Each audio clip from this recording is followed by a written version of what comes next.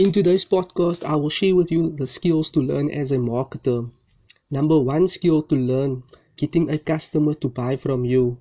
This is very, very important, getting a customer to buy from you and building a relationship in order for the customer to come back with more, for more of your product, service, or wanting to join your business opportunity, whichever network marketing company you are representing. So number two would be recruiting, getting a customer to buy from you and becoming your business partner. This is essential because now you can partner up with your prospect and do business together. So that is number two, getting a customer and becoming your business partner. Number three would be working with your business partner and building a team.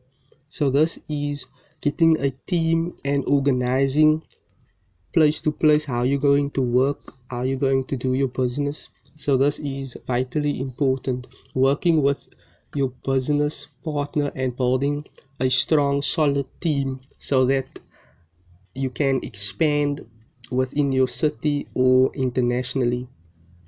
Number four would be organize. Now get your team to work together. This can be challenging, getting your team to work together, because you can recruit people from various provinces, cities, suburbs. So it can be quite challenging to get your team to work together because of the backgrounds. Everyone can be from different backgrounds and it can be challenging. So once you master the skill, your business can expand a ton. So organize and get your team to work together.